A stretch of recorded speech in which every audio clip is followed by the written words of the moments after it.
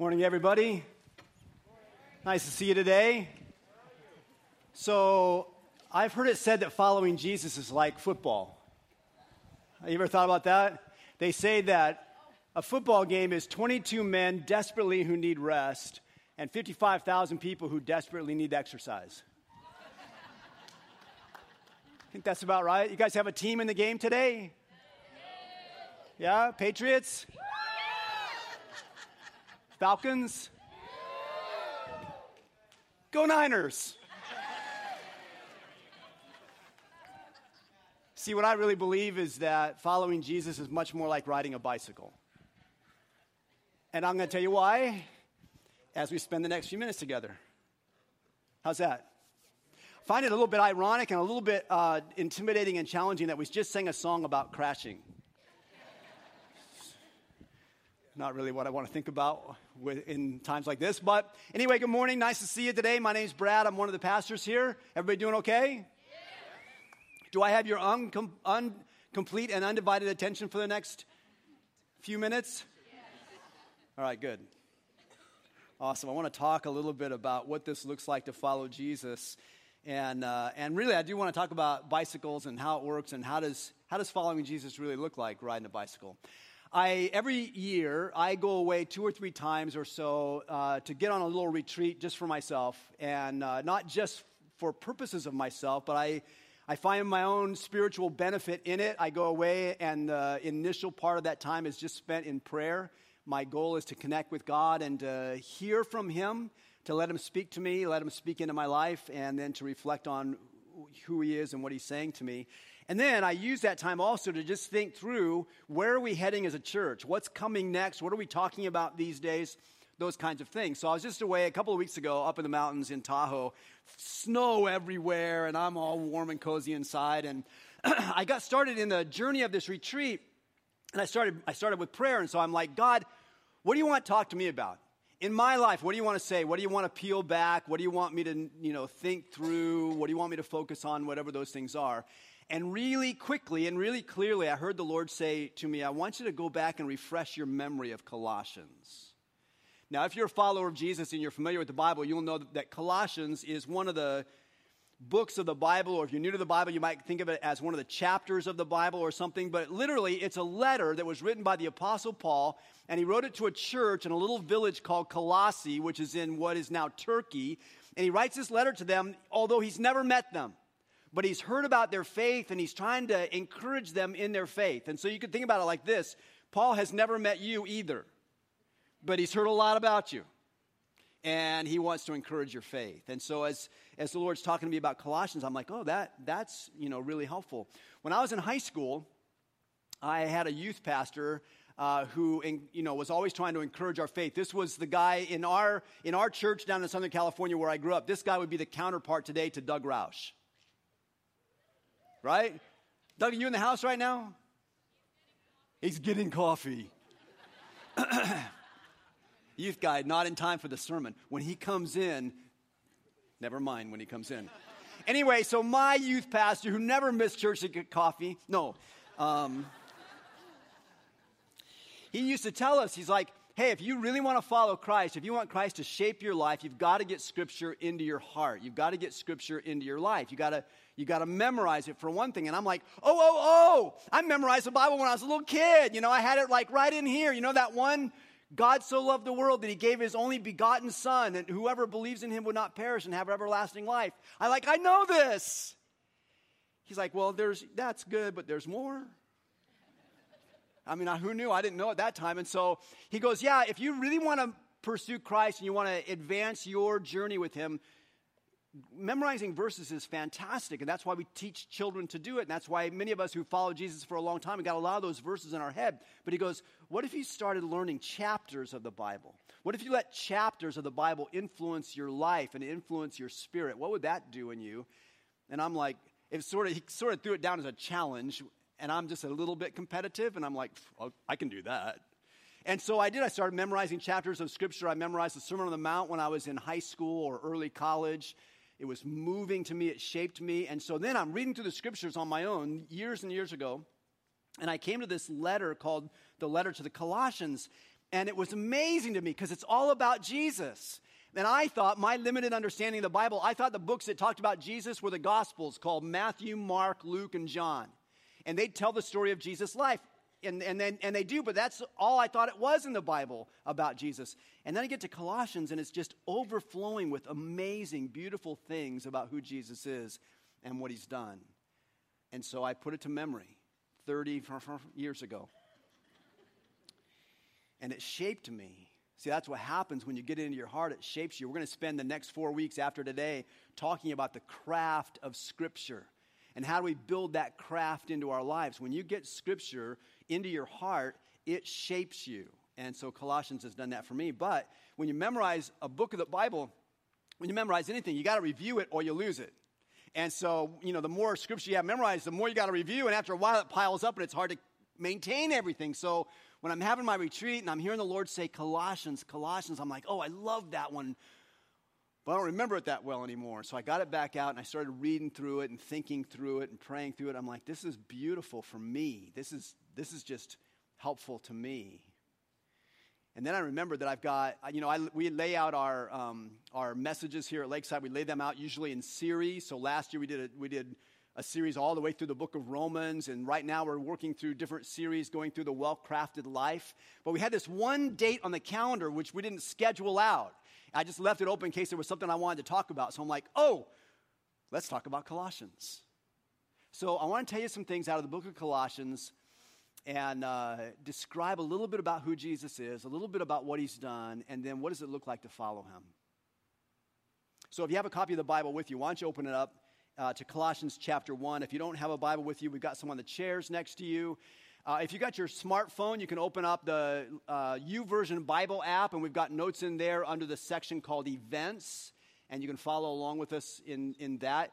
I'm going to do it a little bit differently today because usually we use the New International Translation. There are several English translations. One is the New International. That's the translation that's in the Bibles that are on the chairs. That's what most of us bring to Lakeside because that's what we use most of the time. But when I was memorizing this when I was younger, I was using the New American Standard Translation back then, and I love it, and I want it in my head this way. So it's going to sound a little different if you're using the New International Version. Okay, if you're using the phone app, the YouVersion app, that's the New American Standard Translation today, just to keep you up with where we are. Okay, is that good? All right, Colossians chapter 1, verse 13. Paul is writing, and he's talking about God, and he says this, "For he delivered us from the domain of darkness and transferred us to the kingdom of his beloved Son, in whom we have redemption, the forgiveness of sins. And he is the image of the invisible God, the firstborn of all creation. For by him all things were created, both in the heavens and on earth, visible and invisible, whether thrones or dominions or rulers or authorities. All things have been created by him and for him. And he is before all things, and in him all things hold together. He is also head of the body, the church, and he is the beginning, the firstborn from the dead, so that he himself might come to have first place in everything. For it was the Father's good pleasure for all the fullness to dwell in him, and through him to reconcile all things to himself, having made peace through the blood of his cross. Through him, I say, whether things on earth or things in heaven.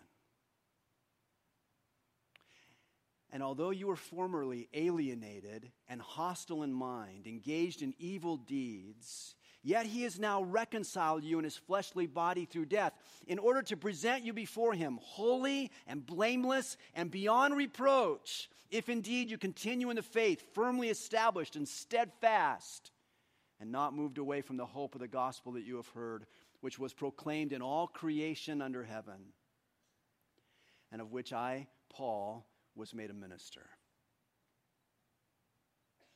That's Colossians chapter 1, verses 13 through 23.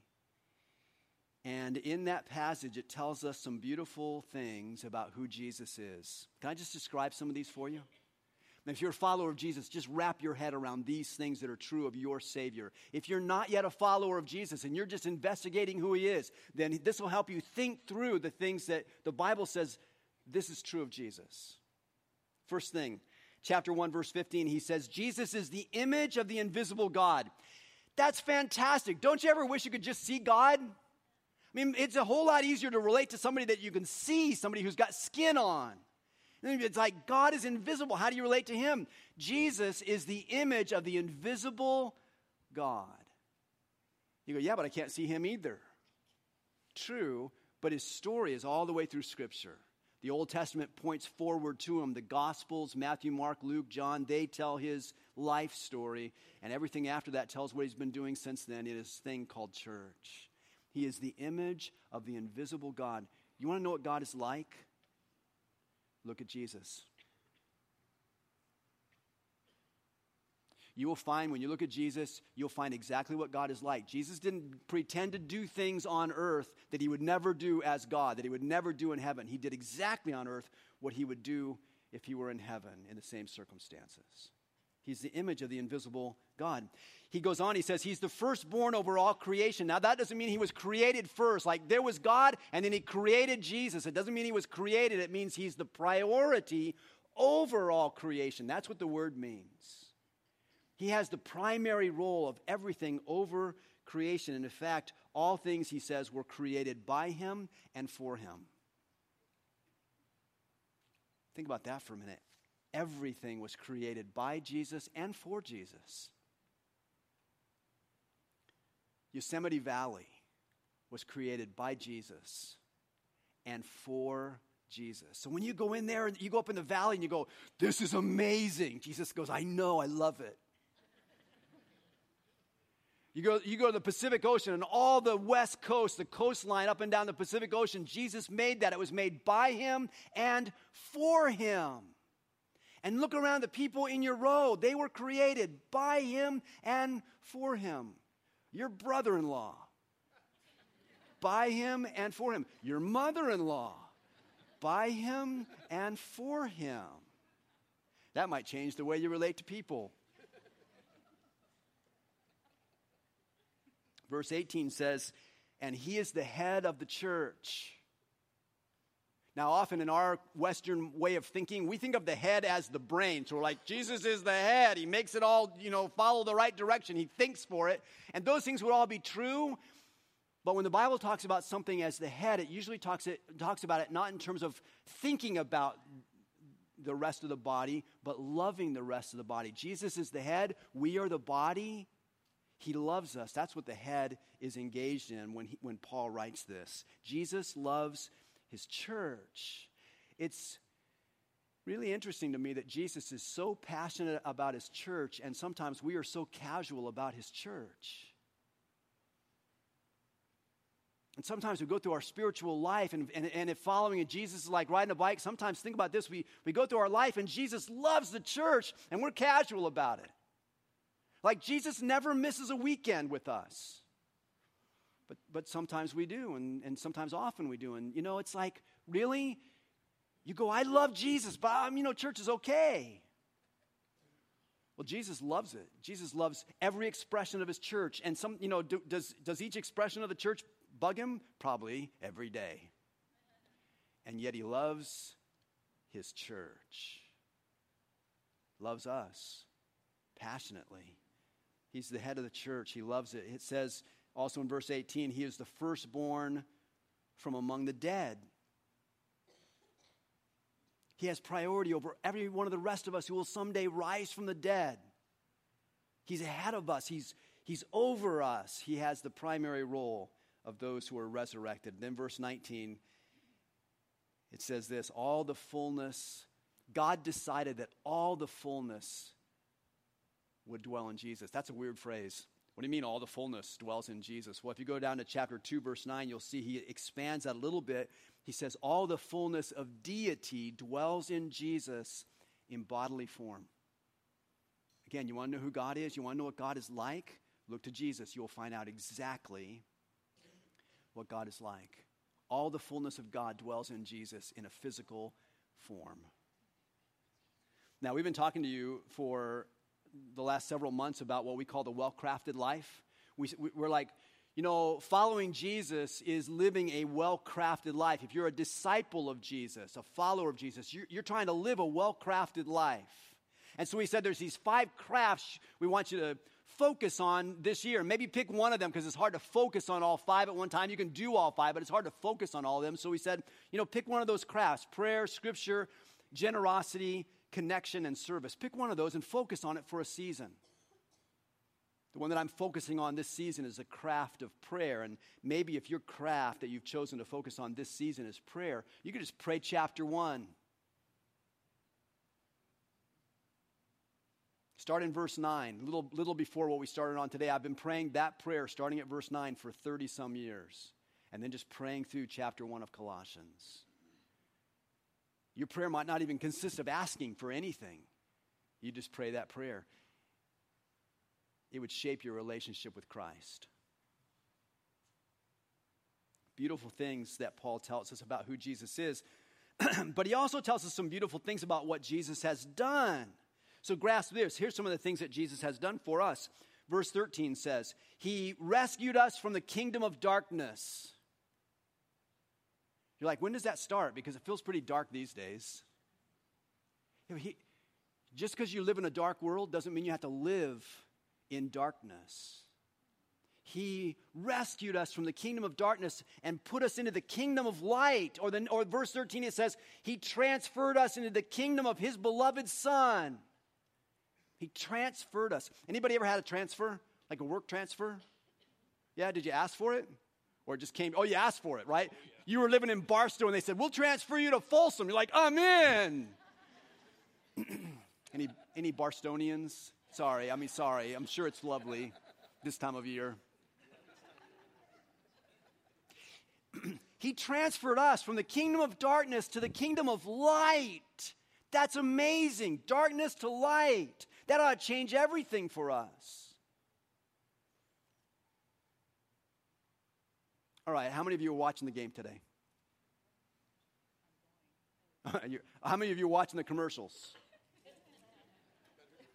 How many of you are eating during the game, watching during the commercial? Yeah, okay, so I don't really know how this rolls out.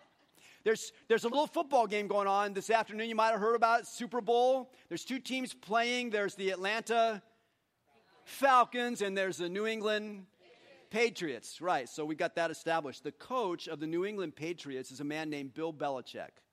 And I've never met him. I don't really know him. But the experts in this kind of thing say he is one of the best, if not the best, coaches in the history of the game. Now, there's been some great coaches in the history of the game. And so a lot of people are like, he's like great. And ever since he got to New England, they've been winners. He's been there like 15 or 18 years or something like that. And they've won, 4 or 5 Super Bowls in that time. And they keep going back to this. They're just like, they're amazing. That's the kingdom of light.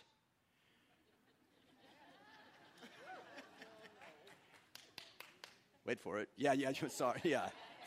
Oh, we got Tom Brady right down here. You're going to be late to the game, ma'am.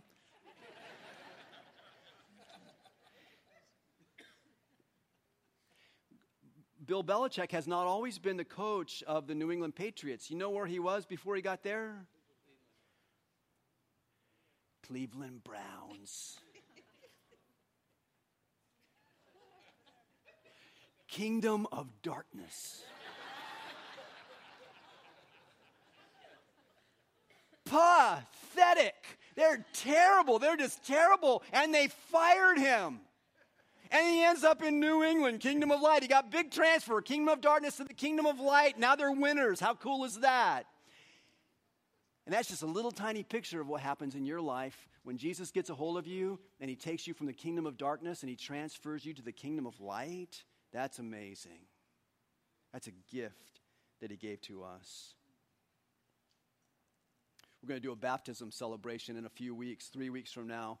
We're going to have a Sunday night gathering here. We're going to have all of our regular worship gatherings that weekend, but then we're going to do a special Sunday night worship celebration. A lot of music, a lot of engaging worship activities, and we're going to have a baptism. Every time we do baptism, the baptism is about people that are going under the water to signify they have died to the kingdom of darkness. And when they come out of the water, they are saying to everybody, I'm now transferred to the kingdom of light. And you can see it on their face when they come out of the water. It's amazing. If you haven't been baptized yet, you go, I follow Jesus, but I haven't been baptized. Man, let's get you in that water and out of the water. Let's let you demonstrate to everybody that you've been transferred to the kingdom of light. Write on a card. Let us know that's what you want to do. We'll get you involved in that. It'd be beautiful. Verse 14, it says, in him we have redemption. Means to be bought back from something. He redeemed us. He bought us back from something. And then Paul explains it a little bit. He kind of fleshes it out for us. He goes, in him we have redemption, which is the forgiveness of sins. Have you ever had to ask somebody for forgiveness? No. One all the time. Well, stop doing that thing.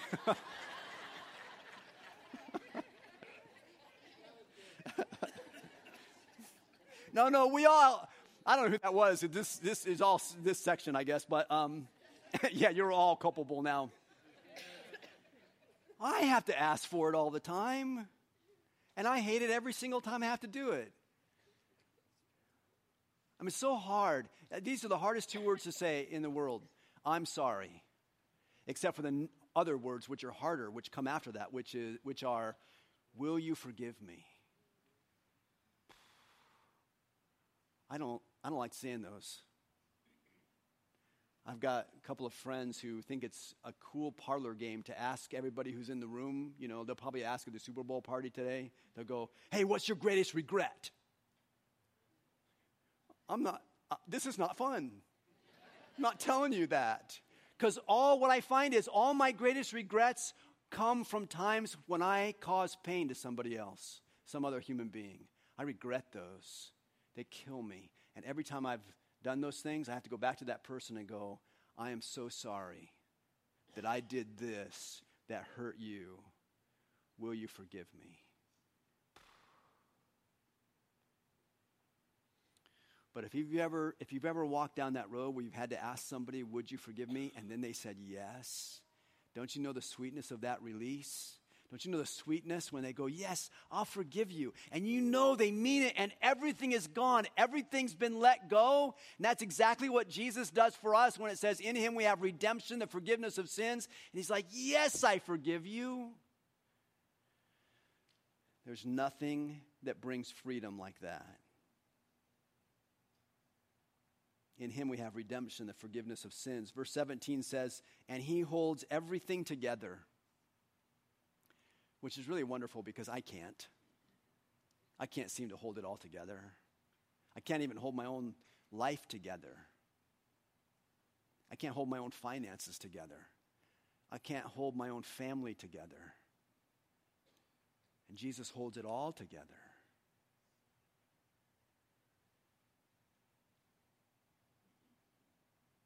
And in him, verse 22, and in him you have been reconciled. He reconciled us. We had this broken relationship with God, and he reconciled us to him. By all these things that he described, he reconciled us to him. And now he calls us holy and blameless and beyond reproach. When I have caused pain in the life of someone else, even when they forgive me, that regret seems to hang around for a long, long, long time in my life. I always feel like there's reproach about me because of that pain that I caused somebody. And when Jesus forgives us and when he redeems us, he reconciles us to God and he says, I took all that reproach away. No shame. Yes, you did that thing. No shame. Yes, you did it over and over and over. No shame. Because you're forgiven. You're reconciled, you're redeemed. All these things that Jesus has done for us, if you would just take those things, and again, if your focus on the well-crafted life is in prayer, if you just prayed those things, it would revolutionize your life. In fact, I think there's enough good stuff just in chapter 1 of Colossians. If you just had those things down in your head, it would give you so much fodder for your Christian life. It'd just keep you moving. You just go forward. Watch your foot, sir. Christian life, following Jesus, it's just like riding a bike. You just got to keep moving forward with Christ. That's what it's about. And yet I've known some people in the course of my life. I find other people, it seems every year, that go through this.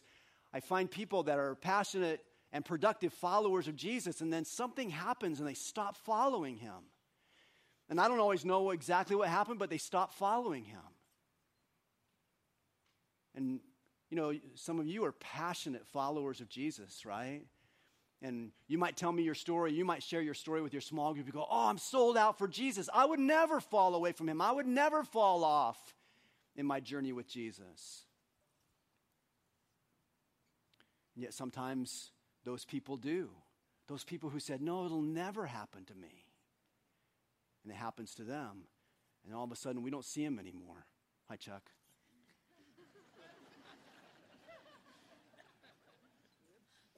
Sometimes it's because we stop the activities of following Jesus. Sorry, that made me nervous too. Sometimes it's because we stop the activities of following Jesus, like engaging in Scripture, engaging in prayer, engaging in generosity, engaging in service, engaging in connection. When we stop those things, we start to fall. Sometimes we get off track with Jesus just because we sort of get distracted by the mundaneness of it. I don't know if that's a word, but it's hard to think of the right word when you're on a bicycle. You know, sometimes you've been following Jesus for a while. You go, I read that chapter before. You know, you might say, I already read Colossians before. I know what that one's about. All right. You might want to read it again. You go, yeah, but it's like just the same. It's like driving on Interstate 5. You ever noticed? Oh, I already did this row. Well, we're going again. You ever notice that the only place I-5 looks good is on a map? That's because there's that spot about 20 miles north of Buttonwillow.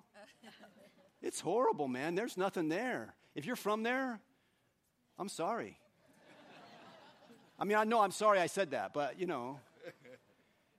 And sometimes in your spiritual life, you get in a spot where you go, you're just going through the desert, and it looks just like Buttonwillow, or a few miles removed from Buttonwillow. That's hard. And you fall off. And sometimes it's not that you're going through a desolate place in your spiritual life. Sometimes you just get hurt, and you fall. You actually fall. You fall off the bike. You fall away from Jesus. Sometimes it's because somebody in the church caused you pain. You know, church is made up of human beings. I don't know why Jesus did that. But it's made up of human beings, and we hurt each other. And most of the time we don't mean to, but we hurt each other. And when we get hurt, sometimes we get wounded so badly we go, I'm done with this. I'm not doing this game anymore. I'm not doing this follow of Jesus thing anymore. And we fall off. And after a while, you don't see those people anymore. They don't hang around church anymore because it hurt them. See, following Jesus is a lot like riding a bike. You got to keep making forward progress, but your faith doesn't come with a kickstand. And if you're not making forward progress in your faith in Christ, you're falling. Now I look at the things that Paul's telling us in Colossians. It's like he's telling us these things because he doesn't want us to fall. He wants us to move forward in our faith, and so it matters that we keep on making forward progress. When I was reading Colossians a couple weeks ago on my retreat, and I'm reading all these beautiful things about who Jesus is and beautiful things about what Jesus does, there was another whole category of words in my reading that were shocking to me because I'd read them before. I memorized the book. I've been through the book of Colossians like literally hundreds of times, because the only way to memorize something like that is to say it over and over and over and over and over and over and over again. I've been through it hundreds of times. And yet I kept coming to these words a couple weeks ago. I'm like, look at that. Well, look at that. Look at this. Chapter 1, verse 23, he says, this will all be true if you continue in the faith, firmly established and steadfast, and not moved away from the hope of the gospel that you have heard. Chapter 2, we didn't get to this part before, but chapter 2, verse 5, Paul's rejoicing over the Colossians. He's excited about their faith, and he says, I'm rejoicing to see your good discipline and the stability of your faith in Christ. And then chapter 2, verse 7, he says, as you therefore have received Christ Jesus the Lord. Hey, stop. How did you who are followers of Jesus, how did you receive Christ? Do you remember? Okay, let's not do it how you did it. How did someone receive Christ? Do you do a lot of good works? I got to ride the bike. I got to keep pedaling. I got to make progress. I got to do it. Do you receive Christ by the things you do? No. You receive Christ how? By faith. He says, as you receive Christ Jesus the Lord, so walk in him. That's a word, literally it means so keep going in him. As you receive Christ Jesus by faith, keep going forward with him by faith. And then he goes on and says, being firmly rooted and now being built up and established in your faith, just as you were instructed. See all the words there? Firmly established, steadfast, not moved away from the hope, good discipline, stability of your faith, firmly rooted, built up, established. Paul has this amazing drive for us to have a stable faith. I never thought about that before. I've been through this book so many times. See, there's scenery that you come across you didn't even know you're going to come across. And it matters to Paul because it matters to Jesus that you and I have a stable faith. Now, some of you will get into a place of despair right now because you go, my life is not stable. I'll never be stable in my faith. You may have all kinds of upheaval going on in your life, but the things Paul lays out for us suggest it's possible to have stability in your faith in Christ. That's what he wants for us. How do you get there? How do you live out a stable faith? How do you grow into and move forward in a stable faith? Number one, don't stop focusing on the crafts. Don't stop the craft of Scripture. Don't disengage from the craft of Scripture. You go, oh, I got that part. My dad would say to me when I was, a young student going into the ministry, my dad would go, I read the Bible once. Well, good job. You might want to try that again. He's like, no, it's just north of Buttonwillow for me. Don't stop the craft of Scripture. Don't stop the craft of prayer. Don't stop the craft of giving. Don't stop the craft of serving. Don't stop the craft of connecting. Don't stop those crafts, because they're the things that build stability into our faith in Christ. If you want to crash, stop doing those things. If you don't want to crash, keep moving. Some of you will say, man, I remember when I used to be so inspired in my faith in Christ. I used to be so encouraged and I was so passionate about moving forward, but that sort of died down for me. I don't seem to have that same passion that I used to have. There's a book in the Old Testament, the book of Malachi, where the people of Israel were saying to God, oh, how tiresome it is. I keep doing it. I keep going through the same old motions. How tiresome it is. And sometimes we get into that kind of situation, and maybe it's because we've been writing for a long time, and we've been in the same patterns. We've been on the same route for a long time. Maybe you just need to keep going because, if you're 20 miles north of Buttonwillow, you can be sure Buttonwillow's on the way. And somewhere after Buttonwillow, I think there's Kettleman City. pretty soon you're going to reach the Grapevine and windmills. And then you're going to land in L.A., turn right, you get to the Pacific Ocean. It's going to be beautiful there. You just have to keep going. Of course, there come times in your lives where you go, it's not the same as it used to be.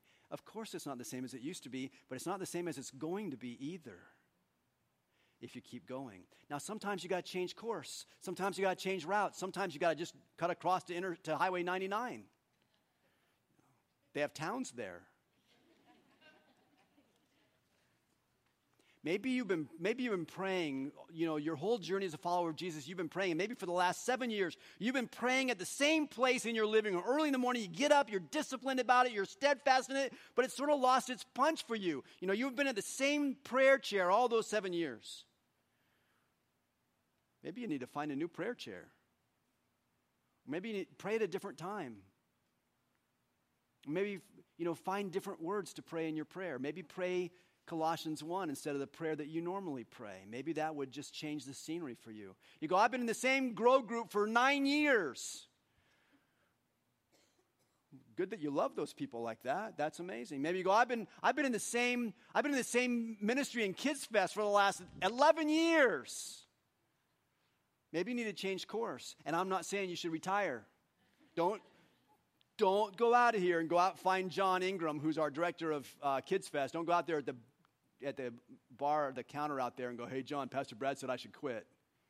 I did not say you should quit. But you know what? If you've been working in Kids Fest in the same class as a helper for the last 11 years, maybe it's time to go to John or to one of the coordinators and go, I think it's time for me to step this up a little bit. Maybe I've been hearing this lesson for 11 years. Maybe could I teach it next time when it comes around?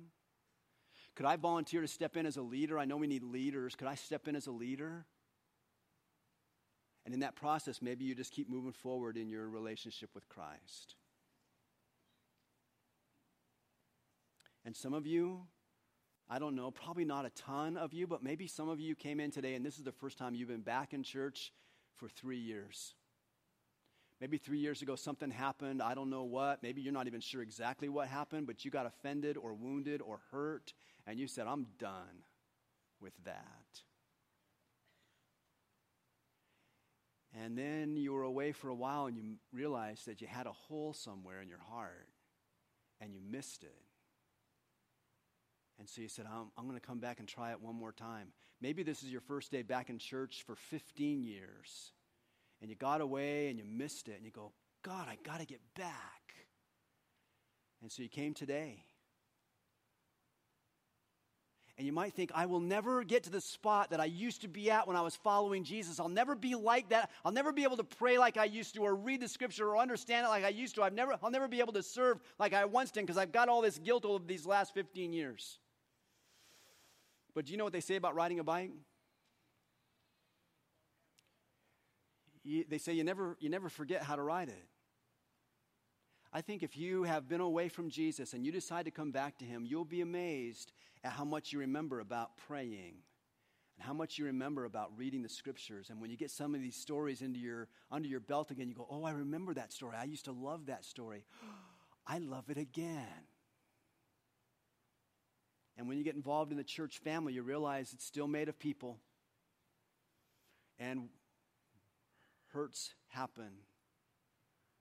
But maybe you look around this time and you go, I'm not going to stop connecting because that connection is my only way to keep moving forward. And to keep moving forward is the only way not to fall off.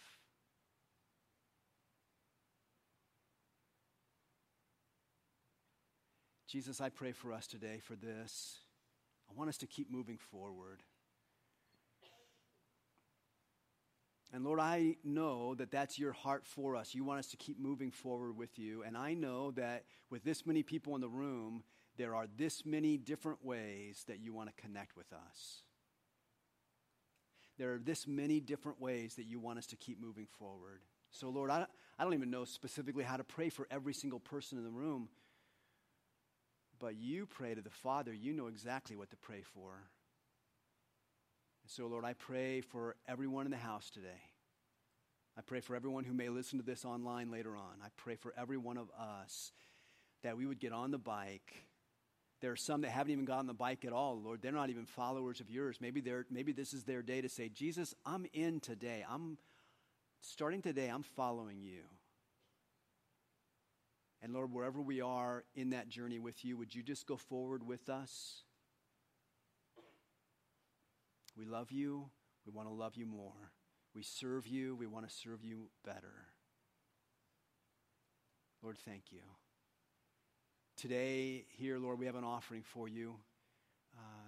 We give this as an act of generosity. We give this as part of that craft of a well-crafted life. So receive our offerings today. Be honored among us today. Lord, we love you. Thank you. Amen.